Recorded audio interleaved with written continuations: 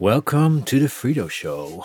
It's the 8th of January, 2021. It is. Yeah, it is. It is 21. That's the most important part, I Yeah, guess. I guess. Yeah. With me today, the famous, magnificent Mikkel Storm Glomstein. Thank you very much. That's a lot to live up to, but I'll do my best.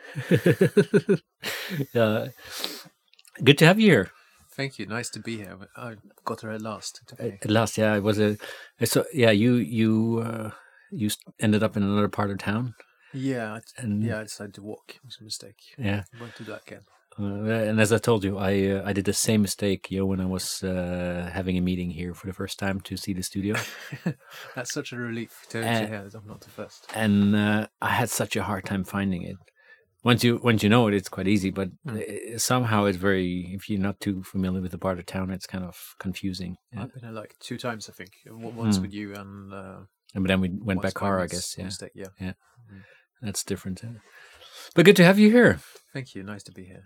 On this dreary, cold January afternoon. It is the way we want our Januaries to be. So This is how we need it, right? Yeah. I'm pleased. So, just a quick introduction. You are filmmaker, I would say. Yeah, I guess so. A musician. Well, some people wouldn't agree with that, but I play in a band and I write music. Yeah. And you've been part of the Green Party when they kind of first arrived on the scene here in Norway. At least when they moved into office. Build some momentum, at least, I think. Yeah. Yeah. Is there anything I'm missing? Well, I have other qualities, but I guess we'll be getting onto them later. So I wouldn't want to jump in ahead of you there. Sure. I think what I want to maybe start talking about is the movie you're making at the moment. Mm-hmm. I think that's on the most present moment. Mm-hmm. Since I had also the great honor to partake in it for a scene or two. Yeah, absolutely. And Frida is a very, very good actor, and he's got sort of an amazing presence. He looks a bit like Hugh Grant, actually, on film, more than in real life. So, if you're out there, cast him. That's my tip to you. And now I'm cheap. And now I'm blushing. Yeah. Rightfully, though. No, yeah. I was lucky enough to have you playing an artist. Yeah, it was super fun. It was super surreal too. Just short for everybody listening. The title of the movie is the title of the movie is not short though. It's it's Alva Heiberg's Korte Liv, the short life of Alva Heiberg. I guess will be the English international title, isn't it? Yeah. And what would be the short premise of the story, or the It's about this woman who's like 25-ish who is concerned about climate change and tries to find out how she can address the issue in a meaningful way. At the same time, she's also a person who likes to express herself. So we see 3 of her stories, which are sort of her attempts at getting to the core of the issue through sort of more use of imagination and a different way in, I guess. I have to practice my English pitch before we launch the film. I can feel that already, but it's strange because if you do like a pitch in a certain language, you kind of get really fluent in that. Every time people ask you say sort of almost the same thing, but now I'm very out of practice. Even though I did pitch it last night at a Tinder date, I was on. In English. So, in English, yeah. It was better last night. So, and of course, she wants climate change to happen, I guess. And she's sort of standing on the sidelines, really, cheering on, throwing coal into the fire, coal into the fire, and burning oil. No, it's a character that's a little bit like myself, and it's sort of an attempt to discuss what I feel it's like being a human today, I guess, but placing it in a slightly different character who's a bit younger and female and more attractive. So who is playing the role? She's called Eili Harbo. Yeah, she's a very good actor. She played in Thelma. If any of you saw that film by Joachim Trier. Yeah. That's quite exciting. Yeah, it's good. I was very scared when I was going to work with her at first because she's so much more experienced, and but she's lovely. She's so easy to work with, and sort of a caring and nice person. So it's been good fun. That's cool. Yeah, because so how far are you in the movie? Because when I partook, it was you just started. It was the first week of shooting, right? That's right. We were supposed to start in March last year. March wasn't a good month. That was not for us. Not for. That's it happened in a year we all forgot. Yeah, and they're still trying to forget, I guess. Yes. So we started in September instead, and we filmed sort of one of the side stories in September. That's where Frida played this artist, quite convincingly, I thought. And maybe even more convincingly than real life. I think so. Yeah, I've never seen him. I thought it was sort of a counterintuitive casting decision, but it worked out. It was a super meta experience to kind of pretend to be an artist while being an artist, and now it had so many layers of yeah. So I still haven't recovered from that kind of mindfuck. No, I'm a little bit scared that people will sort of see your performance and think, "Oh, that's an interesting character. We want to know more about him," and then forget about the real one. Yeah, just wonder why we're still following the other woman. Well, that's good. I'll just change my name to Keval Nomenchek and I think you should get a profile on social media. You should think about it. Yeah. We can talk about it before we launch, but perhaps we'll use your art as part of the launch as well. Yeah. But we filmed the first part in September, and we filmed another part in November. But this wasn't where Alma wasn't present. She wasn't present at this. No, she was not part of that story. We filmed the first sort of perhaps half or 40% of her story in November. Yeah. And now we're sort of at the point where I'm rewriting it slightly, and we also try to finance the film more because we only had a little more than 2 million kroners to start off with, and that's quite tight. Obviously not enough. So.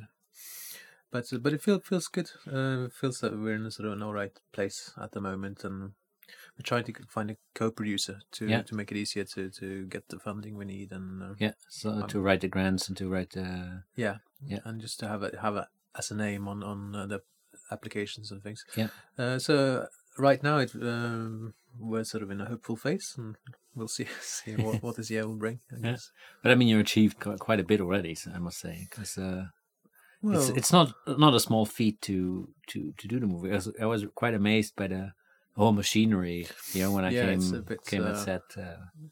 It takes time to sort of learn how to work the machine, I think. Yeah, because you made a small movie before, right? And you did some commercials, and you've been directing a bit there. But did you feel you had to kind of develop a whole new kind of language? Yeah, I feel I'm trying to develop it still.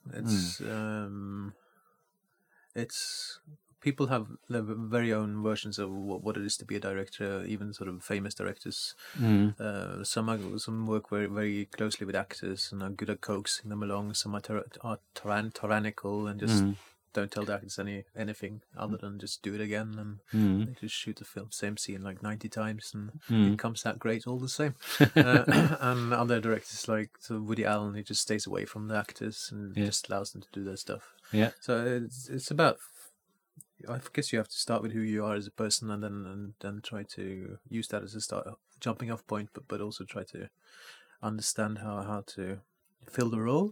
For me, I find it's difficult to finally direct scenes. I can sort of push things in a direction, and but if I want to minutely sort of change things, I find that very hard. At the moment, so it's sort of growing. Have you come in a situation where that was really necessary, where you kind of found, okay, this doesn't kind of portray my vision in this small kind of scene? And absolutely. I find you often come there because you have sort of this you've thought about the film, and you prepared for filming, and you have this this vision of how the character is, and but perhaps you haven't conveyed it as well as you thought you had, or perhaps you. So it's just it's been a big learning experience, and some of the things we made, I think, have turned out really well, and other things I'm thinking, should we do that again? Should I cut it from the film altogether? Yeah. So it's That's pretty intense, yeah. Yeah, it is a bit intense, and then everything costs such a lot of money, and there are lots of other people involved. And I guess I'm just used to working on with pictures in the dark room, Yeah. and just being really listening to music, having a good time. And if something doesn't work out, I just throw it away. But I've learned something from it, and I'll make another one. Yeah. That, but now, like, the consequences are much bigger. yeah, much, that approach obviously doesn't work. Well, it does work. It's just very expensive. Yeah, exactly. Yeah. So we need more money. Yeah, that's good. Yeah. Mm-hmm. So that's pretty nice. Yeah, because you had to, of course, navigate the whole Corona situation. Filming and stuff. That must have been an extra drain on energy. Yeah, and resources, and I guess it's as much to do with the uncertainty, which is always there. You don't know. Yeah, because you don't know if you can go shoot, or if you can go. If you can continue shooting, or if you can shoot the places you want to shoot. And we had a photographer who got Corona just sort of a couple of weeks before we were supposed to. Oh wow! Shoot the second. Was that the one which was filming the first? Yeah. Same, yeah. So we didn't know whether we'd be able to have her still. Is she doing fine, or? Yeah, she got well very quickly, so that worked out. And but you never know. No. So it's a strange time to film, and you also start thinking, has the world changed? Is the thing I'm trying to say as relevant? Yeah, I was just about to ask that. Yeah, kind of. You start worrying about things like that, and it's just feels like it's too early to answer those questions. Yeah. And you just have to. You just have to move ahead, I guess. Then move ahead and think that there will be elements that are relevant, and perhaps some things will be more obvious than you thought they would be, because people's view of how humans interact with nature might have changed, or people. But I do feel there is a shift of awareness happening on that regard, on the because I mean, climate change, it's not a debate so much, probably in some circles, I guess, but at least not that I encountered, where we know we have to do something with our environment if we want to have the same quality of life we have now. And I mean, we have the brave idea now to start planting trees. Yeah, we're looking forward to that after the podcast. And well, not today. We're not going to plant today. I know you're picking up your children. Yes. Fuck. Right. Okay. I'll find something else to do. No, but to really, I think people start to realize, okay, if we don't do something with our environment to improve, the longevity of it, and planting trees is a very easy way to do that. If you plant the right ones, of course. Otherwise, it can destroy more than. You have to know what you're doing. Yeah, but I think it's not so uncommon that people think, okay, and I also feel that people think, okay, when this crisis is over, we can't just stick our heads in the sand as we normally did. I at least have the feeling. Yeah. I think you're saying this, Vito, because you're not on Tinder. If you go on Tinder, you see that the only thing that people want to do as soon as this crisis is over, they want to travel. Yeah. They've got they want to travel around Asia, and they want to go to Machu Picchu again to get a better selfie, and they want to just they've got a bucket list they've been working on the last 10 months, and none of the things that on the bucket list happen outside of Australasia kind of area. Nothing happens in sort of east of Norway and things like that. So that's true, but it's also kind of a joke. Because I think you're right in a sense. I think that people have had time to reflect. The world has been put on pause. Yeah, because I also talk to people who work in the kind of travel business, and they have to battle with their conscience now. When things open up again, okay, they kind of feel that what they're doing, pushing people into planes to see other sides of the world, that.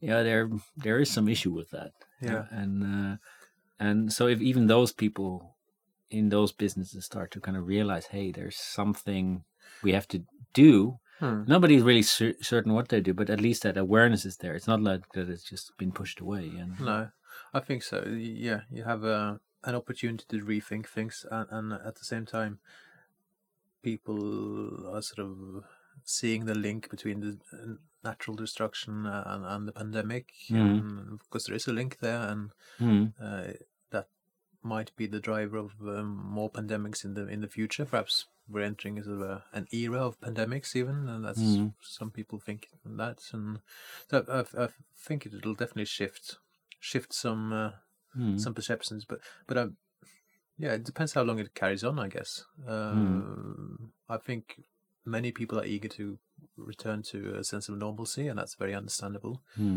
Well, then America happened. And then America happened and just blew that out of... America has been happening lately. It's been happening, yes, for sure. Ongoing happening, at least for another couple of weeks. 2 weeks, I guess, something. Yeah, fingers crossed. And it will drag on a bit, I guess, because there's a lot of weird stuff happening there. Yeah, and everybody's playing dirty. And the monster is not going away. No, he'll be there. Hopefully playing golf as much as possible, but still. Yeah, but he's just a symptom of the monster. He's not the real monster itself. No, I guess, yeah. But he's got sort of... he's the embodiment of that monster. But he's pulling the threads, and he can be sort of he gives them focus. Yeah. Somewhere to sort of concentrate all the anger and... Yeah, well, I'm a bit two-sided about it, because that anger is also fueled by the other side. I mean, it is a general anger, and both sides are kind of making use of that anger, and they do it in a different way, and none of it is good, in my opinion. I guess we've been down sort of that discussing American politics road before. Yeah. We should maybe stay away from that. We should probably take a left-hand side. I think both of us have too little knowledge and too little kind of things to say anything real sensible. Yeah, your words, Frida. Yeah, at least I let me rephrase that. No. I don't have enough knowledge or understanding of the situation to really. Yeah, I agree with really that. do a proper perception. No, just kidding. No, I think we could do that, but we could talk about. No, but I would love to go a bit deeper into the environment thing, because you recommended a book, because I asked you once, how did you get into this? It sounds so stupid, into the environmental world, because we're all in there. But I mean, how did you get interested in doing something with that, as you do now with your movie, by telling stories, but also, when you were part of the Green Party, which I'm still too, and but just to sort of a small degree. Yeah, but so then you recommended me this book that kind of got you triggered. It's called Heat. Now I forgot the author. It's George Monbiot. Yeah. And maybe you can say something about that, or that trigger, that moment where... I think I've been reading a little bit about climate change, seeing some front pages and things, and at some point I decided I have to sort of check this out, find out what it is. What year are we? We're in sort of 2006. Yeah. I was 26, and not very political as a person, just wanted to make stories and things. And I just bought Heat by George Monbiot, because I've been reading his... he had some articles sort of in The Guardian and things like that, which I've been reading at times. And it sort of just changed my life completely, because suddenly I was made aware of how the extent of this crisis, how it was actually a big existential crisis, and that we have to change how our society was structured, by 2030, I think is sort of his... that's the big deadline, which is deadline in his book, a decade from now. Yeah, which is a decade from now, and so it just it made me aware that I was living in a world that was sort of quite different from the one I thought I was living in, because I was quite ignorant at that point, and that sort of started the whole thing for me. Everything else became sort of pretty meaningless if it didn't sort of in some way attempt to address that issue. I was doing something that was already quite meaningless. I was taking teatervitenskap at universitetet, at the university, and we were always all the lessons were about how teatervitenskap offered you sort of a unique perspective on life, and that's sort of a bad sign when you spend a substantial amount of education time talking trying to argue that what you're doing is important. Yeah. So I just started doing activism and in 350.org, which is the Bill McKibben organization. And after a while, I started Norsk Klimanettverk, which is supposed to be this sort of big people's movement. Yeah. Never succeeded in doing that, unfortunately. But then that led me to Miljøpartiet De Grønne. Yeah.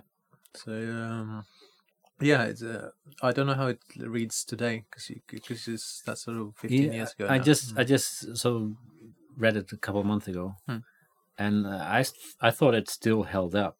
Some of the stuff were outdated because some of the technologies he pointed at are already in a more further developed stage. He thought it would, yeah. And that's interesting, actually, to read it today to see what kind of prognosis and how he thought things would.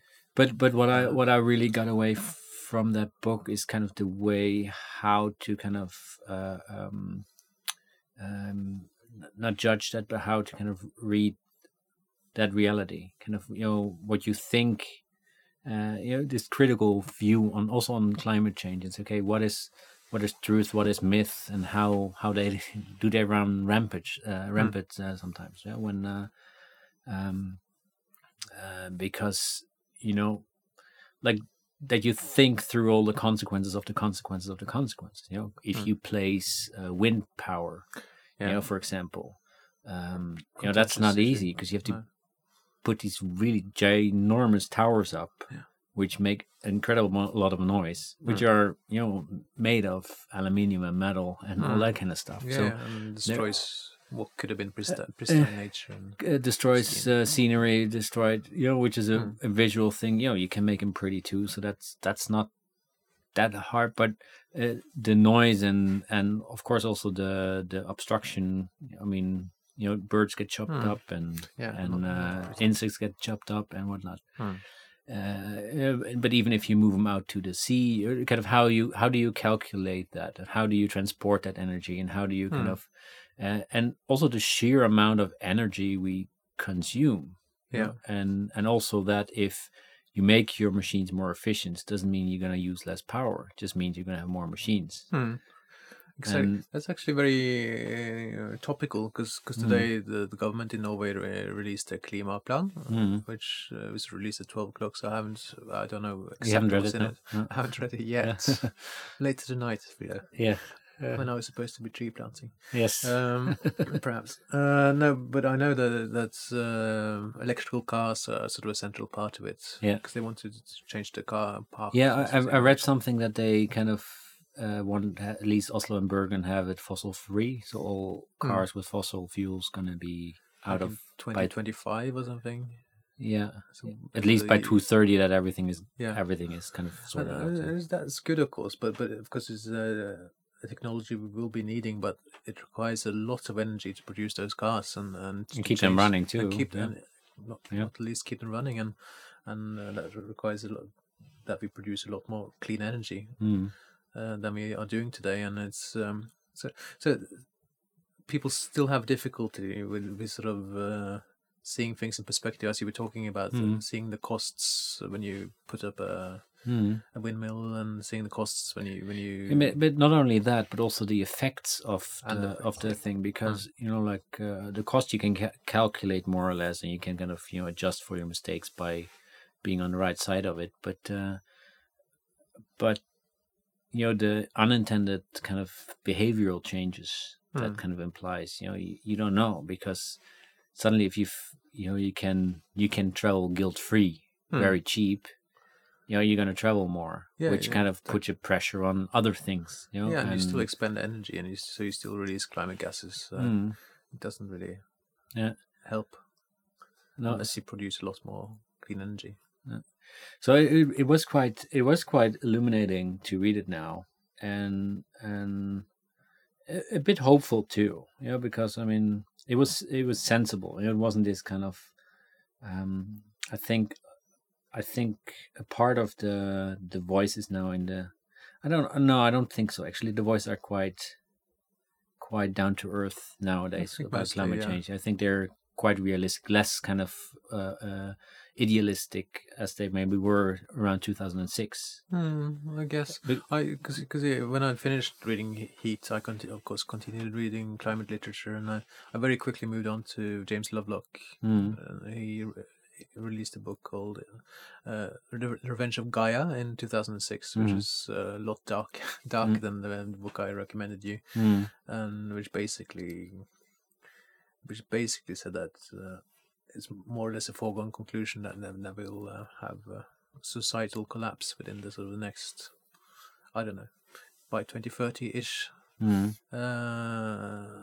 Unless we do a lot of geoengineering and we start some focusing on that. And I think the truth might be somewhere in between those two outlooks. I mean, the other thing is that people in crisis operate very well in most cases. When really the shit hits the van, we're capable of cleaning up shit.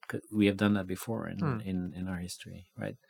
I think I don't know the exact details, but I think the Great Lakes in the States, they were so polluted at some times. I think it's the same with the Thames in London. And then Oslofjorden as well. They were so polluted they kind of took fire now and again. What? Yeah, because of all the car industry around that stuff, and they managed to clean that up. So they're we're good at, but the question is if that we're on such a truly global scale. And I think the one thing that the corona kind of pandemic made clear is that we're just one species on this planet. That's been another good thing about it. And I think it's really the first time we really have felt it in our bodies that we're all in this same thing. There's variations how we experience, but we're all having the same. Yeah, and that's pretty unique, and that won't go away. It's that easy, I think. And so there, I sent you another book which I was reading, which I rented from the library. I don't remember the name, but this was written by two of the organizers of the Paris Agreement, and kind of how they kind of managed to put it up, and also where they described two scenarios where the kind of total collapse where Western worlds like Norway kind of put up as high borders as possible to keep everybody out, to retain some of their kind of quality of life, while the pressure of people moving to places where it's still habitable will be so big that countries will just be overrun and just be and then slowly everything just declines into chaos. But they also had the positive scenario where kind of when we do all this and kind of figure out a couple of stuff, we can we still can't ignore the consequences of what's happened, but we can manage it much better, and people don't have to relocate to be able to. And then I also saw, since I read the book and since we talked about that last time, I dove a bit into these documentaries about kind of the greening the deserts. Oh yeah, cool. I thought that's such a fascinating project. Super interesting, and kind of how relatively simple it actually was to do. Where there's just kind of a certain technique, how you plant the trees, when you plant them, and the plants, and how you kind of make that system grow, and big successes have been made with that. And we're entering a sort of a time where big visions are needed and welcome, but also welcomed, I think. And that's like, so the comparison with 2006, also what I get from that book, kind of how he kind of how the times kind of came through there, and maybe not how I experienced it, because I was just I was 26 too. I was developing myself, so I wasn't that aware physically. Yeah, physically. I still do that. Right. Cool. Nice. Yeah. No, but a lot has changed since then, I guess. Yeah. It has changed, absolutely. Positively and negatively.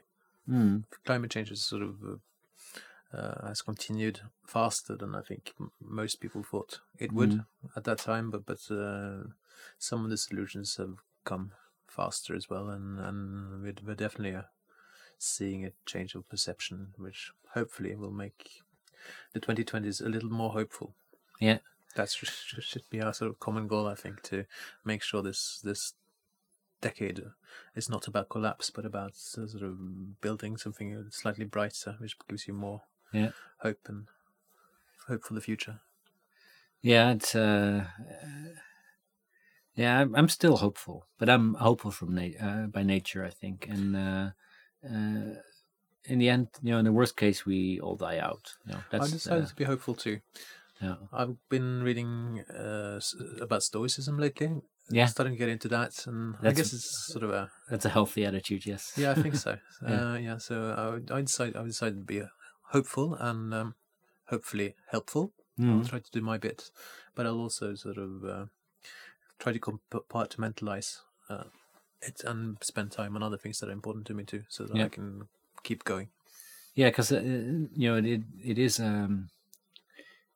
it is very kind of taxing on your kind of mental health to just dive into this kind of if this you have this fanatics deteriorism, if I can call it like that, where I've seen it a bit in the like alternative cultures in the Netherlands, for example, or in any where these extremes, they get so bogged up in their kind of stories and start believing, but you end up having just a miserable life because they don't allow for anything contrary to their kind of views. It's very difficult to carry around some kind of idea that we're heading for collapse as a civilization, and then being sort of joyful and happy in your everyday life. It's a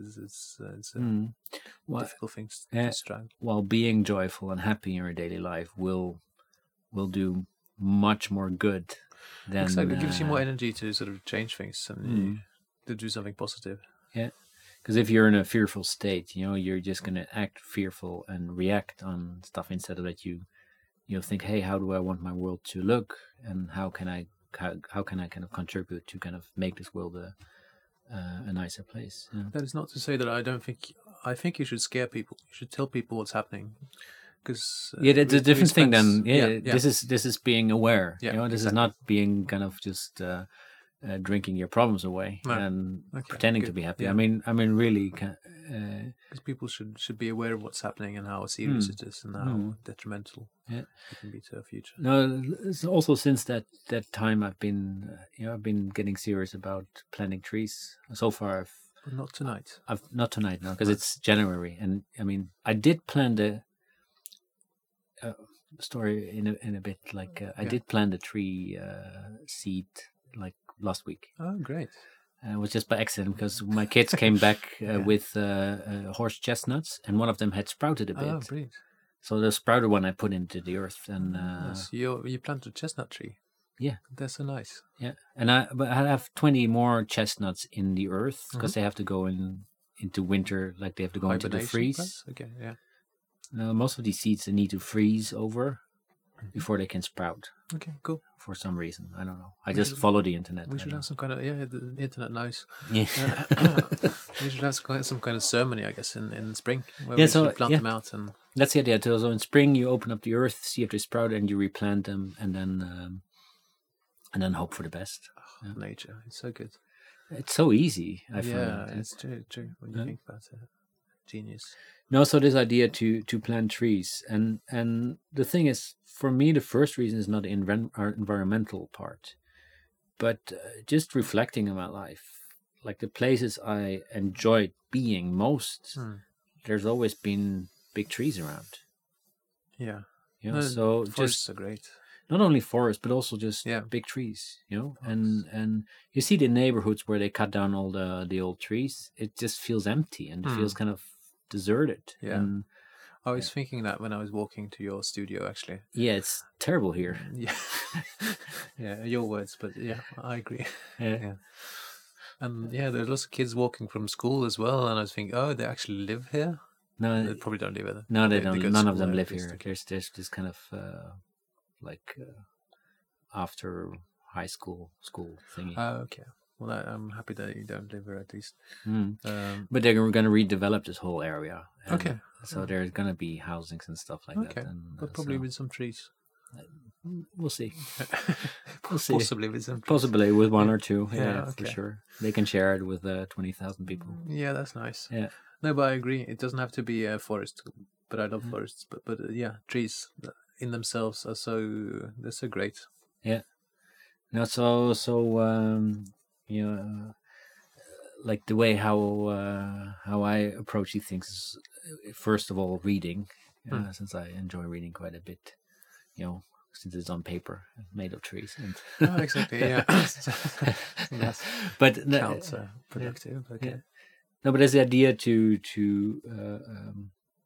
because this consciousness we're talking about, what kind of world do you want to live in, and now you can actually do stuff to move into that direction. Yeah. You should get involved politically as well, Frida. I think you sound like you are part of the green movement, although you probably disagree with certain things. But like, I don't think politics is. I don't think I have the patience for it. No, I understand. Politics is. I mean, you found this out too, because you were the general secretary. Yeah, secretary. That's right.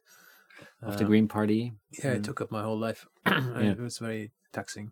But and now I am a local politician at Sanktasaugen, and that's also doesn't feel too rewarding.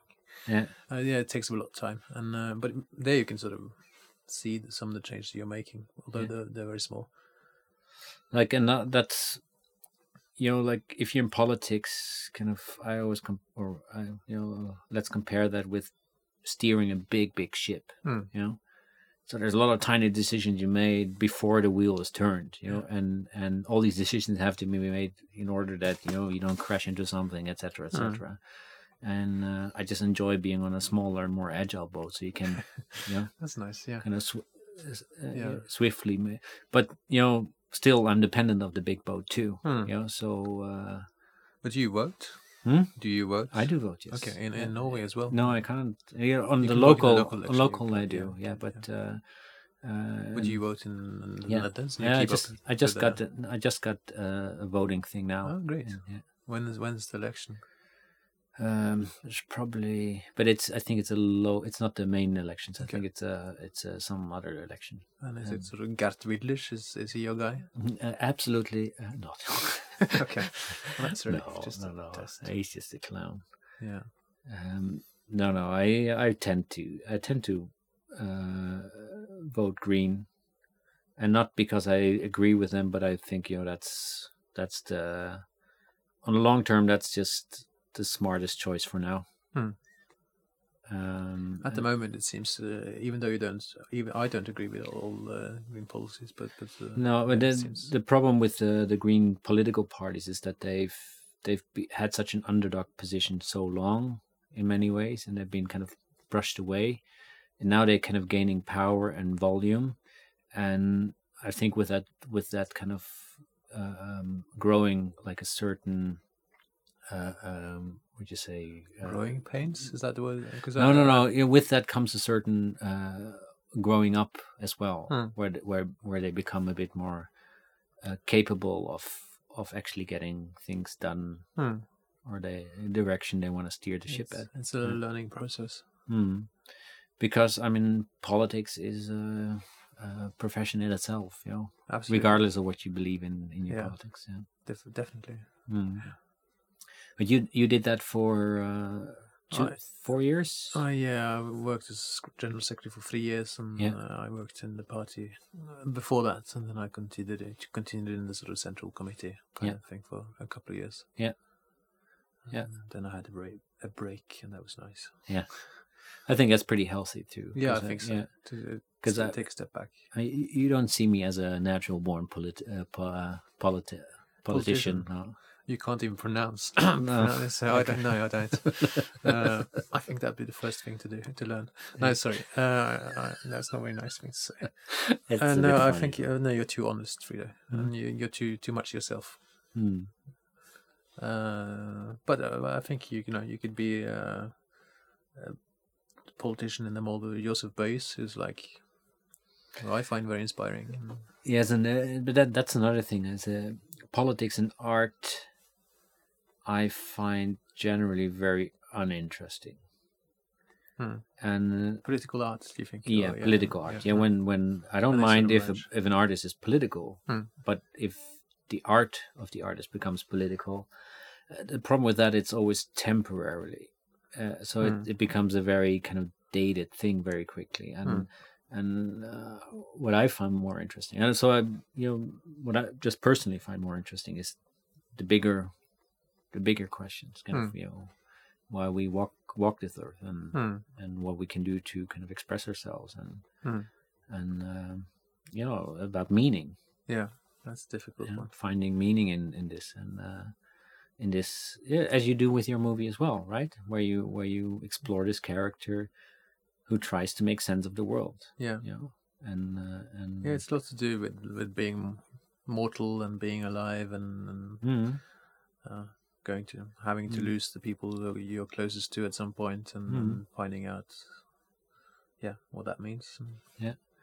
No, and by exploring that, you kind of open up like different ways of seeing the world for other people, and that's where the value is, and that's where hopefully, at least, if you can do that, that's good, I think. It's difficult, but it's worthwhile. I think so too. Yeah, it makes it at least a bit more interesting. Absolutely. But I contemplated this question of, especially now where our times have been so drastically shuffled. It's like, okay, as you had to ask yourself with the movie too, okay, is it still relevant? Should I still do, or what do I do with this? And my personal conclusion was art and expressing yourself is in a way much more important now, because there's so many people not, just lost their direction. So it is really kind of, if you can, to kind of to have visions for other ways of seeing the world is, I think, super valuable. No, I think that art will be very important in the next 30 years and beyond, because we are in a time where lots of things are up in the air. It's a very volatile time, very volatile time, absolutely. So I do not doubt that film can be important, but it's just you just have to, at some point, you just have to say, this is what I'm going to say this time. And, and in film, it takes you like 2 years from when you said that, put that full stop, until you'll be able to show people what it is you've actually said. So that's a sort of quite a slow process. But I think that's where stoicism comes in, that you just have to accept that and just go on working with your thing and doing it as best as possible, and then hopefully. But do you feel that like other thoughts or other things you want to say are starting to catch up, or kind of going past what you're saying now, or is that not quite, but it sort of keeps me on my toes a bit, I think. And helps me to sort of focus on the things that I think will be important in a couple of years' time as well. Making sure I'm pointed enough. And note exactly what it is I'm trying to say. Difficult, but we'll see. It's supposed to be difficult, I guess. We can meet again and talk when it's finished, and we can assess. Yeah, that'd be really nice. Yeah, we can do a commentary where we like a director's cut. We can do a commentary for the film. That'd be very nice. Yeah, that's good. That'd be really good. Yeah. That's a deal. Cool.